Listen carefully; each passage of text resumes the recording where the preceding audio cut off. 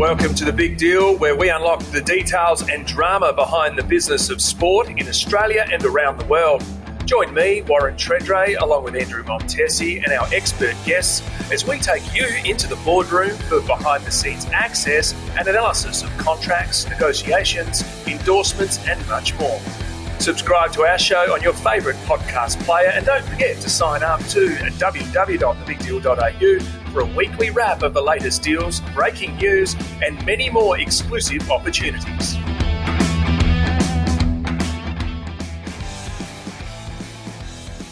Welcome to another episode of The Big Deal. I'm Andrew Montesi, joined again by AFL legend Warren Tredrea. G'day, Tredders. Hey, Monty, another massive week in sport and business. It's all happening, mate, and we've obviously got AFL finals coming up. How's it looking? How are you seeing it?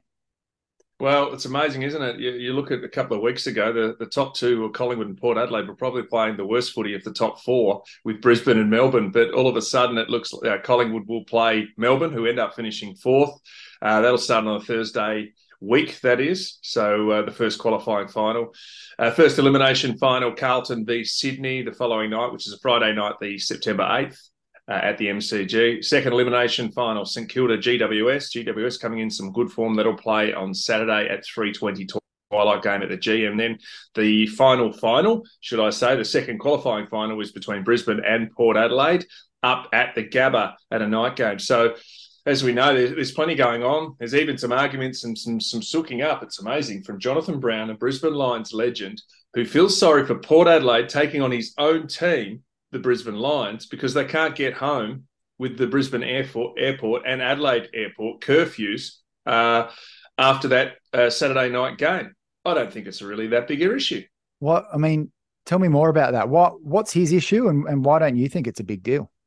Well, his issue is, it goes back into many, many years ago when we played Brisbane, and it was under a total different regime where there had to be one game at the MCG many moons ago, and the Brisbane team, going for 4 premierships in a row, had to play an away home final, if that makes sense, at the MCG versus Geelong. He's effectively saying it's going to affect Port Adelaide's recovery because if you follow the ladder and Brisbane win, Port will then have to likely face a 6-day turnaround because they won't get home until the Sunday. So for me, yeah, I get the sleeping in your own bed. That's a big thing. But with finals, anytime, anywhere, any place, and you can even draw it down to, hey, if Port Adelaide have no injuries and they recover fine, yet St Kilda have injuries and they sleep in their own bed, they're still injured. So I just think it's a bit of a long bow. The reality is the Adelaide Airport and the Brisbane airports have curfews, so you can't get out after that game. There was a lot of talk about whether they put the Brisbane game to a twilight game, so effectively flip the second elimination final between St Kilda and GWS to play that at night at the MCG, as opposed to Brisbane and Port Adelaide, which would go to the twilight game so they can get home. I don't think it's that big an issue, to be honest. 2 nights away from home, when you're exhausted after a game, you probably can't sleep. Your body's aching anyway. And what I found is you start watching Premier League soccer because your mind's still racing. So I don't think it's a biggie. Some people do. Anytime, anywhere, any place, if you're going to win a premiership, you're going to have to go against the odds and do it away from home. And we saw it many years ago with Hawthorn. Everyone said they were gone. They had to go to Perth twice, and I think in 3 weeks, won both games and ended up, I think, winning their 3rd premiership in a row. So if you're good enough, you'll get there. Yep, that's it. Now the Crows obviously don't have much to do September, so they are looking forward to the future. Already talk about Matty Nix's contract and a potential extension. He's already got one to go. And they're already talking 2 years, Tredders. Yeah, this is a story around which really surprises me. I don't think it's a great idea because if you've got 1 year to go and you look at this year, Adelaide really went way above what they thought. They finished 14th last year. They were, up until about 4 weeks ago, were red hot. Their record against not the great teams, when I say the great teams, the top 4 teams, they pushed Melbourne to within a kick. They pushed Collingwood twice to within a kick. They've beaten Port Adelaide, who were top 3, twice. And they beat Brisbane home, beat them away, lost to them just away from home, but beat them at home. So their season fell apart off the back of losses to GWS, who were in poor form at the time, and Essendon. So for me, he's got 1 year left on a deal. If he doesn't play finals next year, or really is knocking down the door to playing finals, Crows fans will be livid. So then if you add another 2 years on top of that, so he's contracted for 2024. If you add 25 and 26, you're effectively starting your coach on a new 3-year deal, and you're expecting him to play finals and up. And that is quite possible. But from a due diligence point of view, and we'll get to West Coast soon, I think it's smart for the Adelaide Footy Club just to add 1 extra year. And if you can push his money up next year, improve his money and say, hey, you've done a great job taking us from effectively bottom to on the cusp of the finals, and transition the list in terms of getting young Rochelle and all that, and rejuvenating a Taylor Walker who is close to winning the Coleman medal and falls just short. You go, hey, give him next year, give him the year after. You're going to have to be embedded by finals, and that will take care of itself. He's not going to go anywhere. So, but to add 2, we're seeing the situations where clubs get themselves caught in contracts. And Adelaide is not a recipient club very much from the AFL. So there's no 6-month payout. If that doesn't work this time next year, and all hell breaks loose and Adelaide has a horrendous year with injuries at form, you're then caught with a 2-year potential payout if you want to move your coach on. And the big question for Matthew Nicks is, yes, he's transitioned to list, he's developed young talent. The big challenge he'll face now is, can he win them a premiership? And not many people can do that. And that is the challenge that he's going to have to prove and go on this journey with this list. But I don't think it's a 3-year journey. For me, it's only a 2-year journey. I think adding 2 years to a contract to the end of 26 is way too much. Yeah, it seems like an unnecessary risk. And I think, as you touched on, there's the West Coast example. Adam Simpson, where's he at, Treaders? Well, as of last night, now this is Monday night, the West Coast board announced unanimously to back him in. And he has a 2-year deal. There's reports too that Justin Langer, former Australian cricket coach and Channel 7 cricket commentator, he's been a board member at West Coast for quite some time, staunchly backed him in. So let's face it, it's not about Adam Simpson's performance. Well, you could argue it partly is, but it's about their list management that's cost them.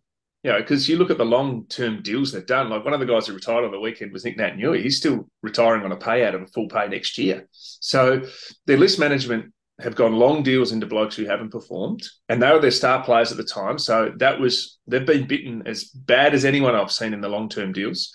And the challenge for them is they could sack him now, but it's probably worth $2.5 million to Adam Simpson. Right? Then there's the replacement once you go over the AFL's threshold of the footy department spend tax. So that's $2 for every $1 you got. So then you're going to have to replace him. And the word is that it's about $4 million what it's going to cost the Eagles. Like, the money looks bad and the PR looks bad on it.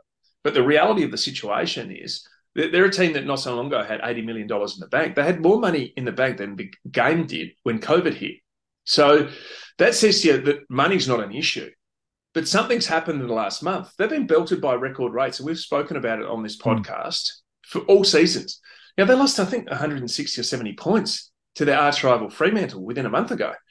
But they fall over the line and play really well against the Western Bulldogs away from home. Then they get in three-quarter time last week against Adelaide. They're in the game, and then Adelaide kick effectively 5 goals to not much, win by 30 points. But something in the last 2 weeks has suggested, oh, no, he's okay now. Like, I don't know who's shown the leadership of this club. What has changed where a board is unanimous to keep him? There must be other moves. We know Trevor Nisbet could be gone as CEO. They've already nailed their fitness guy. But who's coming in? The fundamentally, I don't know if coaching's a problem. I'm not involved in it. But from the outside, they don't have the players. They haven't developed their list. They've gone all in, as I said, on the big names, and they haven't. You know, they've gone without first-round picks when they give up effectively 3 first-round picks to get Tim Kelly over from Geelong. It's been poor management. That's the problem that's got it. But yeah, for a team that was rubber stamped, and I got told from a confidential source a week ago that everyone's expecting West Coast to go it. West Coast speaking to the AFL about a payout. They're trying to work out how they nail Simpson. And then it's now about face. So what, we're now going to go through this situation next year as well? Because their form's not going to bounce back immediately. They haven't got the players. They've got to go to the draft and they've got to go to cut real hard. So sure, you know, it's more or less the Adelaide Footy Club starting again, what had happened 4 years ago. So I'm just not convinced that the leaders are all on the same page, and the board, they can say it's unanimous, but I guarantee you that board, if there's 10 board members, it's probably a 6-4 vote to keep it. Yeah. And that's a worry for a footy club because the board members, you know, they swing on a whim. Yeah. Yeah, you're right. I mean, what has changed? Not much on the field, at least, but it seems like that there's a bit going on behind the scenes that we don't know about. So we'll just have to wait and see and see how that one plays out. And there's plenty playing out already in terms of player movements and rumors of trades already. Gosh, as soon as the minor round finishes up, the chat really increases. Brodie Grundy has been the big talking point in terms of his tenure at Melbourne. Where do you see him heading, Treaders? Well, I can tell you where I hope he heads. But there are three teams. Let's face it, this is a Brodie Grundy deal that last year all the key players were in. Port Adelaide was chasing him. Sydney was sort of speaking around him, but didn't have the room, obviously, with Buddy Franklin retiring. That'll free up a bit of salary cap space. The other one was Geelong. We're always mentioning that. And Melbourne were big. Melbourne ended up getting him, 5-year deal, had originally signed the 7-year deal at Collingwood. They get him to go, hey, we can play ruck forward in tandem with their captain, Max Gawn. That hasn't worked. Played some really good footy in the middle part of the year when Gawn was out injured. All of a sudden, they're now saying, oh, well, he has to work his way back. He had 33 disposals, I think, kicked 2 goals and dominated in the VFL on the weekend. But he's not going to return because they need a forward. They don't need another ruckman. And this is the bit that I can understand Melbourne going all in when they had Luke Jackson in the forward line, but it's a totally different player. Luke Jackson was a forward who could pinch hit in the ruck, and he's done wonderfully well as a return home to Fremantle as their main man. But Brodie Grundy was always a ruckman first. He was a 90-minute ruckman first. So he's a big bull who just keeps working. He grinds the opposition ruckman, and he's an all-Australian and a super player. But the facts of the matter are it hasn't worked at Melbourne. Melbourne know it hasn't worked. At the moment, Melbourne was picking up about 650,000 of his, say, 900,000 in salary. Collingwood fixing up the rest. There were 5 years left on a deal. The deal was being done. So whoever goes for him, and there's now 3 teams. Geelong are saying they're interested. I'm not sure how they can find him in the cap, but maybe they're going to shuffle some money and push some people back. They've done very well. And Geelong historically keep their players to earn a little less so they can get more players in, hence why they won the flag last year with a very old list. But 4 years on a contract worth 650. Sydney have been talked about, but Port Adelaide's the big one I'm hearing making moves. And Port are even talking about, because last year Melbourne received a first-round pick. Collingwood received a first-round pick from Melbourne. I'm hearing to help Melbourne relief with their salary cap, Port actually might pick up more than the 650. So that would suggest that they might actually pay Melbourne as part of this deal. So, for example, Port pays the 650 to Grundy, Collingwood still pays their top-up money, and Port pays $100,000 to Melbourne for Grundy per year.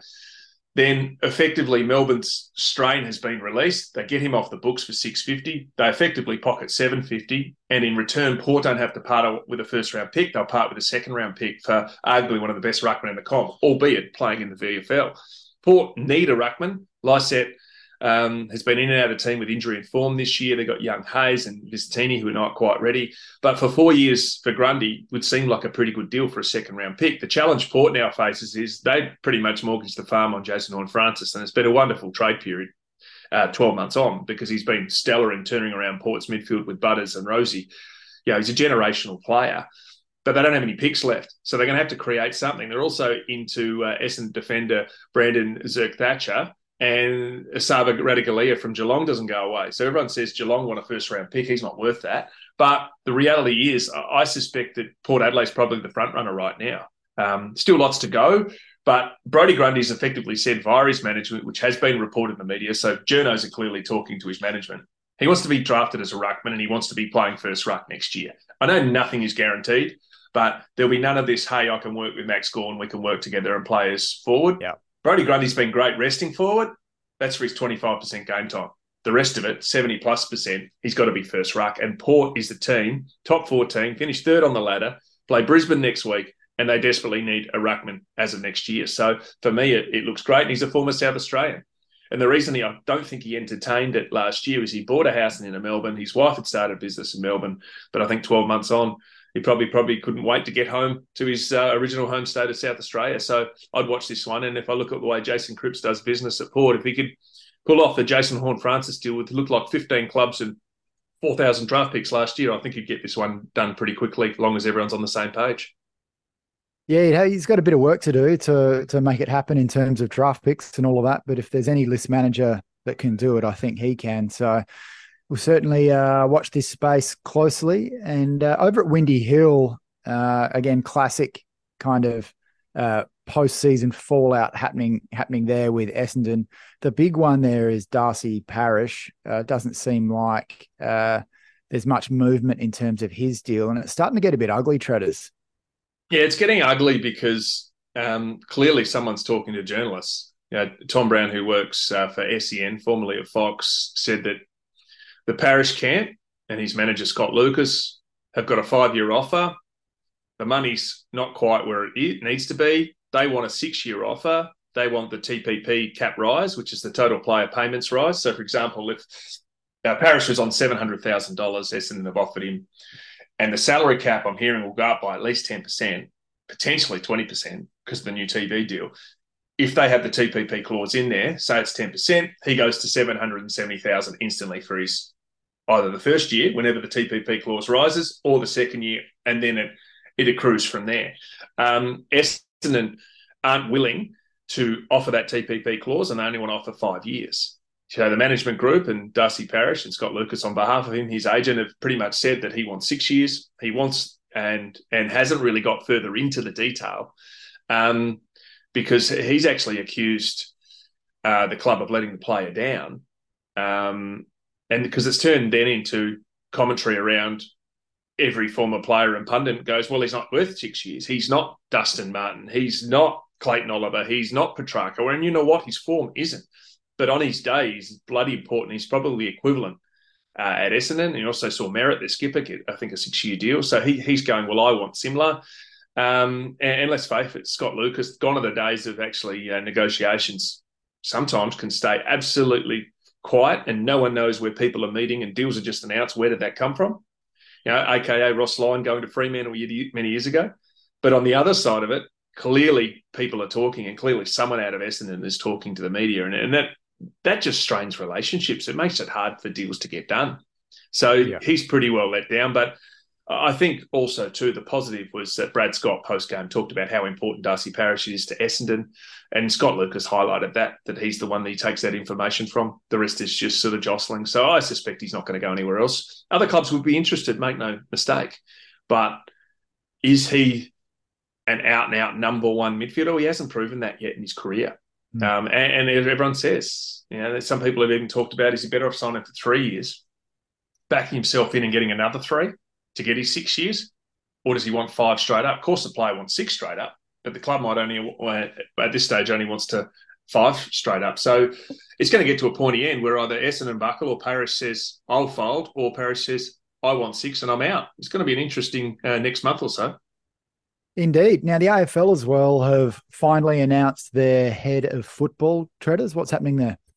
Yeah, Laura Kane, who worked for the Kangaroos in multiple roles, worked for the AFL more recently, has effectively got some, to put it in the terminology, she's effectively the head of football executive. So she is the boss. She reports straight to the new CEO, and underneath her, former Port Adelaide Premiership player, Melbourne and Essendon general manager of footy, Josh Marnie, comes in, effectively running Brad Scott's old role at the AFL. So looking at football operations, but Laura Kane's head role will include AFLW, AFL, umpiring, tribunal, judiciary stuff with that, the whole lot. So she's effectively the grand poobah of AFL area in sport. So I think it's a good appointment. I don't know her too well, but clearly she's been effectively doing this role this year while they're searching for another candidate. And coincidentally, the AFL, you've got to giggle. And I'm not saying she's not good for the role, but we spent 18 months or 12 months searching for and spending $1 million searching for an AFL CEO to replace Gillon McLachlan. And all of a sudden, they find the candidate sitting in the next room. And the same situation here, we've got Laura Kane acting in the role of AFL head of football. And then all of a sudden, 12 months later, we appoint her in that role. So it's very AFL, very inside. And I hope she does a great job because she's got a lot to look at. If you just look at the umpiring situation at the moment, throwing the ball up, do we need a split season round before the finals? No, because everyone was resting players this week anyway. And it happens in every other sport. So if anything, I think the AFL need to grow up in that space and go, well, why do we stop our season for a week when it could just roll through? So I think there's a lot for her to look at. She's obviously got to deal with all the concussion and head injury stuff. They work at tribunal, how that's inconsistent. The fixture, people are floating that even if you don't play a team twice, you only play them once. It should be ensured that you only play them the opposite next year. So if you're away from home this year, next year is at home. So they can try and get as transparent and fairer draw as possible. So she's got a lot to do. Massive, massive job. Now, Treaders, before we finish up on footy, I wanted to ask you about the issue of tanking. I mean, we've seen North Melbourne come through and win in the last round, effectively handing the number one pick back. How do you see that in terms of your responsibility in terms of playing your best and winning, but also both the on-field and off-field impact of being able to potentially acquire a number one pick? How would you have played that in that sort of situation? Well, if I'm a player, I couldn't give a flying stuff because I'm out to win. And I haven't won enough if I'm at North Melbourne or at West Coast a few weeks earlier. So I think the situation is the footy gods will take care of themselves. Everyone had a crack at the Kangaroos for winning. Oh, no, what have you done? Or West Coast, you've taken it off. And then North Melbourne have killed themselves out of the chance. The reality is I think there's only 3 number one draft picks have ever won a premiership. So it goes back. Luke Hodgie won 4.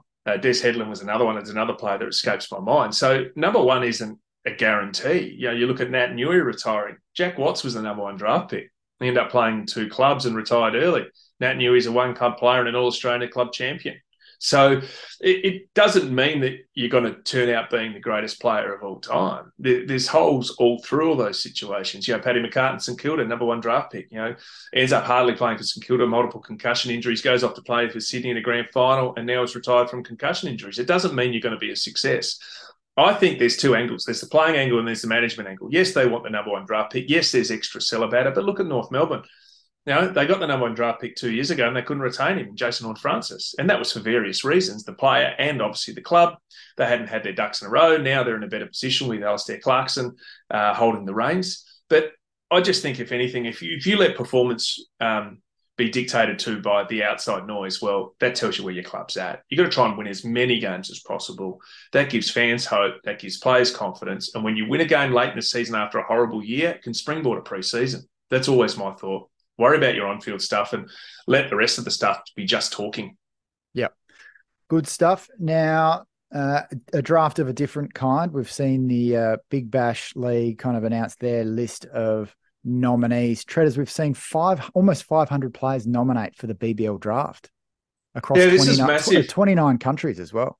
Yeah, and also, too, I was speaking to a international cricketer who's been involved in the BBL and other leagues, and even there's leagues over in Ireland. I think they play all at the same ground, unbelievably. But the BBL needs to really catch up because the money they offer compared to other leagues, the IPL, we've seen one in the United States, Pakistan League, it falls well short. And when we say well short, it's still bloody good money for every person in their day in life. But compared to what's offered in England and others, it needs to catch up, and that's where they've done really well, cutting the games back, putting more money around. We also talk about the WBBL. That's 100, almost 120 women have involved in that. And Rashid Khan, who was one of the big names, superstar, plays for the Adelaide Strikers, has since its inception. He effectively said he was out and was going to reconsider his position this time last year because the Australian cricket team refused to travel to Afghanistan, to cancel the Afghanistan 2020s and one-dayers. So he looks to have backflipped on that. And I think our league is great. As we say, under the previous deal, they played an extra 4 games per team, and it was ugly. It was too long. It was boring. Crowds dropped off. People weren't as interested. I thought last year it really started to kick back in again. They brought some big name players in. Even, for example, the Adelaide Strikers get Chris Lynn in. He doesn't play the full year because he goes off to the Pakistan League. But all of a sudden now we're bringing, when he goes for the Adelaide Strikers, it's the end of the Test series, and Alex Carey and Travis Head come back in. So all of a sudden you've always got those star names. Rashid Khan was always left early. Even the year that Adelaide won the title, he wasn't in the grand final or the final team because of that. So I think the reality is that they've had to find a way to be more competitive, not only in their own league, but also in comparative leagues to say, okay, who's the big names? Why are they going to come out and play the Australian 6 to 8 week series? Why would they ignore others? You know what I mean? So I think they need to realise where we sit. You know, as much as you ask the cricket fan in Australia, yep, we've got the big, we're the second of the IPL. Reality is we're not. So we need to find a way to make it more attractive to come out to Australia for a 6 week period to play cricket. And clearly post COVID, that makes life a lot easier to do that. Yeah. Now, in terms of big money, we've now seen that the Matilda superstar Sam Kerr, we've had a little glimpse at her numbers, Treaders, and the Australian Financial Review has published a few of her facts and figures. So we've been well aware of how big her brand has been, especially through the Women's World Cup, but she's certainly got the financials, it seems, to back that up. Yeah, and this is the bit that, you know, the Aussie soccer fan is only just becoming aware of how big she is in the world of sport, not just Australian sport. You know, we remember a young junior, I think, playing for Perth Glory going, oh, yeah, she's great. She plays this. And you think, well, I hope she makes 100,000 a year and can live off it. Well, she clearly does. It's come out now she's earned 3.34 million in the last year. Now, that is mainly through her contract at Chelsea in the English Premier League. She plays in Europe over there as well, as also endorsement deals with EA Sports and Nike. Now, Kerr's been with Nike for 13 years and is believed that a deal is worth about $1 million a year. That is massive money. Yeah. She also became the first female footballer to appear on the cover of EA Sports, the FIFA video game. Don't worry, I used to be able to play that. Now there's too many buttons for an old man like me to do it. She's also partnered with MasterCard. Her Chelsea contract, and this is where it falls well short of some of the men, because some of the ridiculous money on offer in the Premier League for the men are £200,000, £300,000 a week. Yeah. Well, she earns $600,000 per season, which is still bloody good money. Yeah, it is. It's massive. She, and I remember back in the early days working at Pickstar with James Begley, who we've had on the show. I remember we were booking Sammy Kerr for like appearances, and she was getting paid literally a few $100. This was back in the day when she was just starting to blow up playing for Perth Glory and the Matildas. And we were saying at the time, like, man, she's a steal. And sure enough, honestly, it was only a matter of a couple of years before she just became really unattainable for the average brand. And she's now in that upper echelon, as you said, quite rightly, on a global scale. She's not just big at home, she's huge globally. Yeah, absolutely. And you also look at 3.34 million, right? Ellie Carpenter, who's the second best on the Matildas list, she's earning 1.2 million with her contract at Olympique Lyonnais. So it's a big gap. You know, Emily Van Egmond is third. She's about just shy of 400,000. Lydia Williams, Alona Kennedy in the 350,000. So it's good money, don't worry. But they do travel the world and they do spend their life effectively out of a suitcase. And you look at some of the great female basketballers of Australia, they'll play the WNBL season or in Europe, and then they'll go off and play in the WNBA. So they're 3 and 6 months contracts here to here and just keep traveling to Russia, to Europe, wherever. Yeah. And before you know it, they've had a 10-year career and played at 15 different teams and made a living that way. But yeah, there is still the big gap between the men and the women, and you know I think that's all going to become off the back of revenue. But big companies like Nike keep pushing the Sam Kerrs of the world, then the reach and the resources will only get better. Yeah, and the disparity as well between women. I mean, that's what we've noticed, you know, in the marketing space is you do see the best female athletes are getting paid huge money, as much as the guys, but it's the gap. As we've seen here, even just within the Matildas, the gap between first and second and first and third in terms of earnings is huge. And what I found as well with the brands is they're very hot and cold. So a bit of buzz is around an athlete. You know, I remember, like in AFLW, when that started to kind of really ramp up and became a big thing for brands to be part of, the brands were tipping huge amounts of money into a couple of players there. And then, you know, it's kind of, the favor comes off it, and then they just deploy that small amount of women's sports funds elsewhere, but it doesn't really spread through equally or with any depth. So I think that's probably where we're going to see, hopefully over the next few years, that the pot of funds to grow more generally. So it becomes not just a few players who are earning the big bucks, but it starts to spread through. Yeah, and that's where I think even little things like there was some pushback against Nike in the recent World Cup because Nike didn't make a Matilda's goalkeeper jersey so people could buy. And then they've obviously released the goalkeeper jersey, but only for the US, the UK, France, and Netherlands, the big teams. So the pressure continues, and now it seems like Nike will bow to the pressure, producing a generic goalkeeper jersey, but not specific to Mackenzie Arnold, who was the goalkeeper who dominated for Australia. So I think all of that will eventually come through. But I still remember early days that you used to be able to get soccer jersey, but no one had names on the back. You didn't have numbers on the back. So all of a sudden you can get numbers on the back. I remember I was watching Arsenal play many years ago, and all they did was had three people on the ironing press at the old Highbury before they moved to Embers, and someone just had the number press, Burkham, Henri, Wiltord, whoever you wanted, Adams at the time, Seaman, they just pumped them out. And that's where the point of difference was, because you could only get that done at the club. Now you can get that done elsewhere. Now that you can actually buy it and get your name put on that number. There's all sorts of stuff. And I think it becomes specific to the individual. But yeah, that's a little bit of an own goal by Nike in that one. But if you look at the global brands and go, well, where do we need to put our resources? We're going to get ready for this World Cup. Who we're going to do? Who's going to go? Well, yeah, Australia will keep an eye on that. They would never have probably expected the Australian goalkeeper to be as good as anyone in the world and people would want the jersey. But the facts of the matter are you need to provide a vast array of opportunities and products for anyone at any given time. And that's what makes the success or not. Imagine how many Australian soccer jersey would have sold in the World Cup from people who either went to games or didn't even go to games. Sat at home and watched it on TV. I think that's the difference. Now, speaking of own goals, we've been following the dramas around the Spanish president. Like, how'd you be? You've just won the Women's World Cup and everyone's talking about the president of Spain's Football Federation, Luis Rubiales, just locking lips with one of the players. What's the latest, Treaders? Because, there's things getting ugly, but this is as ugly as it gets, I reckon.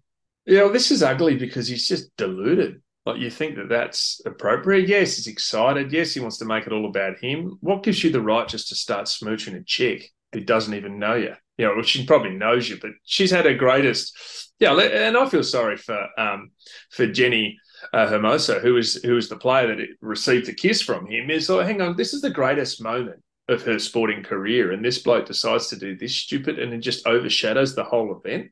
One, stupidity. Two, come on, mate. You should be in that position if you do that. And the second bit, the players have announced a boycott and effectively saying it's poor behaviour. Absolutely it is. He's not budging. He's saying I'm standing still. FIFA's now suspended him for 90 days. Criminal courts are now looking at investigating it. All other leaders calling for his head. David De Gea, the former Manchester United goalkeeper who's just joined the Saudis and former Spanish number one, has pretty much said he's a disgrace. Like, it's just stupidity. And then has the ego to think he could just, no, I made a mistake. I'm going to stick firm. Where was the apology? He's got one friend though, Treaders. He's got one friend. It's his mum. So literally everyone's turned against him, and quite rightly, but his mum has gone on a hunger strike. She's locked herself in a church in southern Spain, and she's not going to eat until this matter's resolved. So I think she might starve, the poor love. Yeah, well, he's been suspended for 90 days. You could probably get through 30 days, couldn't you, without eating? I hope she's got water, because I do hear a bit about water fasting, so I'm not sure maybe that's appropriate, but gosh, what a mess. No, the Europeans love their food. She's not going to last 24 hours, I reckon, before she wants true. Some nice Spanish tapas or something like that. Yeah, but as bad as the situation there is some positivity, and we talk about the money into the females' world game. The money's starting to pour in for soccer. There's a newly formed Mercury 13, which will represent one of the first multi-club soccer ownership entities. So all of a sudden, all the big money has started to come in for people to go, hey, now Mercury 13 have raised 100 million US dollars. And this is raised from a European family, officers, pro soccer players, the whole lot. So they're looking at getting some controlling stakes in some of the soccer franchises, because they realise the female soccer from a business point of view is overwhelmingly undervalued, if you know what I mean, if that makes sense. It's ridiculously cheap. And recently, Chicago Red Stars, they sold for $35.5 million. Chicago Sky took the new investors at an $85 million valuation. So, all of a sudden there's some opportunities. We recognise that with what's happened at Inter Milan, David Beckham. everyone go, why did he go to America? Well, he got a heap of money, but then he got an opportunity to buy a franchise for 25 million. All of a sudden, many years later, he started up Inter Miami, who were bottom of the league. Oh, they've convinced a bloke called Lionel Messi to come and join them. Well, look how much money they're making. So I think this is great investment, and it's good to see that the women are getting some funds headed their way. Yep. And you mentioned Inter Miami on the back of Messi mayhem. Inter Miami is expecting to hit US 200 mil in revenue, and that's more than 3 times what they expected to get. And that's pure Messi, Messi. All a lot of it's coming from ticket sales. And that's home and away. Like just the people all over America just desperate to see him. What I also found interesting is that apparently they're getting a lot of money from corporate partnerships because they were quite creative with their contracts. And apparently they had clauses in with their existing sponsors that they could increase the cost of the sponsorship if someone of Messi's caliber joined the club. So they didn't name Messi because they didn't know it was going to be him. But clearly they were eyeing off a really big name, and they managed to factor that into their corporate contracts, which is really savvy.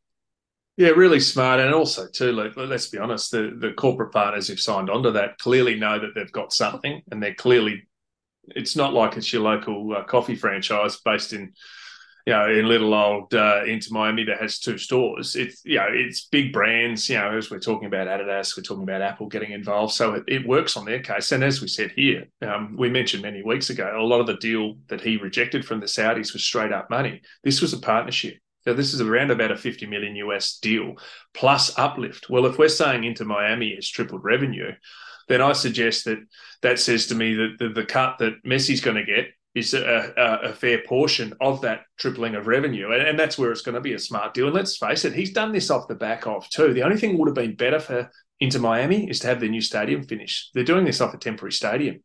But they've been able to draw with David Beckham and his contacts, all the big names. Kim Kardashian's down there, whether you think they're big names or not. NBA players, LeBron James has rocked up.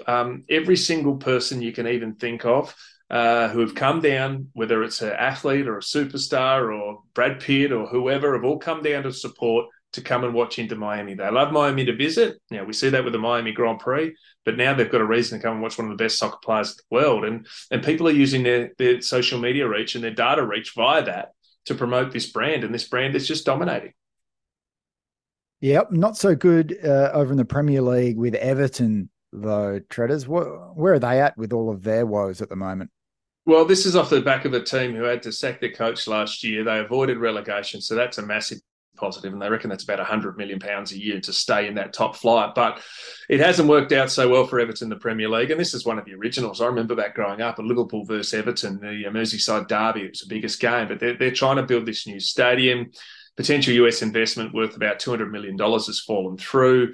As I said, they avoided relegation. The new stadium is under construction, but costs have gone up more than 50% to well over $1 billion Australian.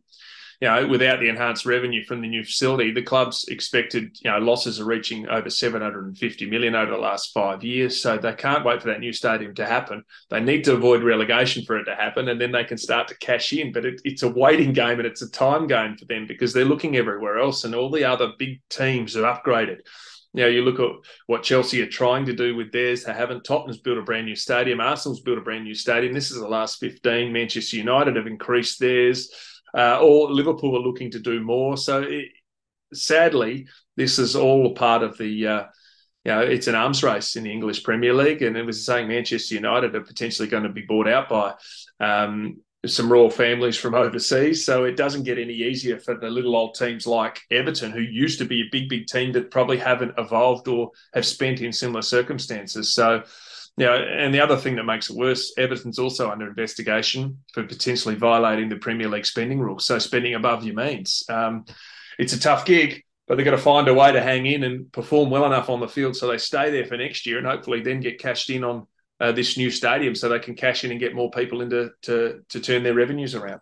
Yeah, and as you say, it's particularly sad when clubs go through this and they're such prominent sporting brands. So, I really hope they can turn it around. And also hope that the Aussie Boomers can turn things around at the FIBA World Cup, Treaders. I'm a little bit nervous. The Aussies take on Japan tonight, the hosts. So it's going to be a packed house. Aussies are meant to be much better, at least on paper. But, you know, they haven't been playing overly well. They slipped to Germany, and a little bit concerned, just quietly.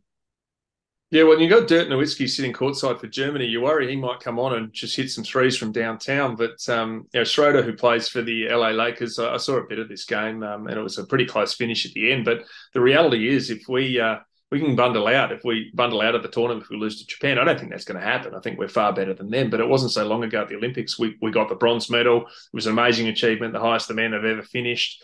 But the reality is, it's pretty brutal, isn't it? All these teams do take this very, very serious, the World Championship, arguably more serious than the Olympics. So this is a situation where the Aussies need to put their heads down and deliver. Yeah, and we've already seen that Latvia shocked the star-studded French team. So the French are done. They're out.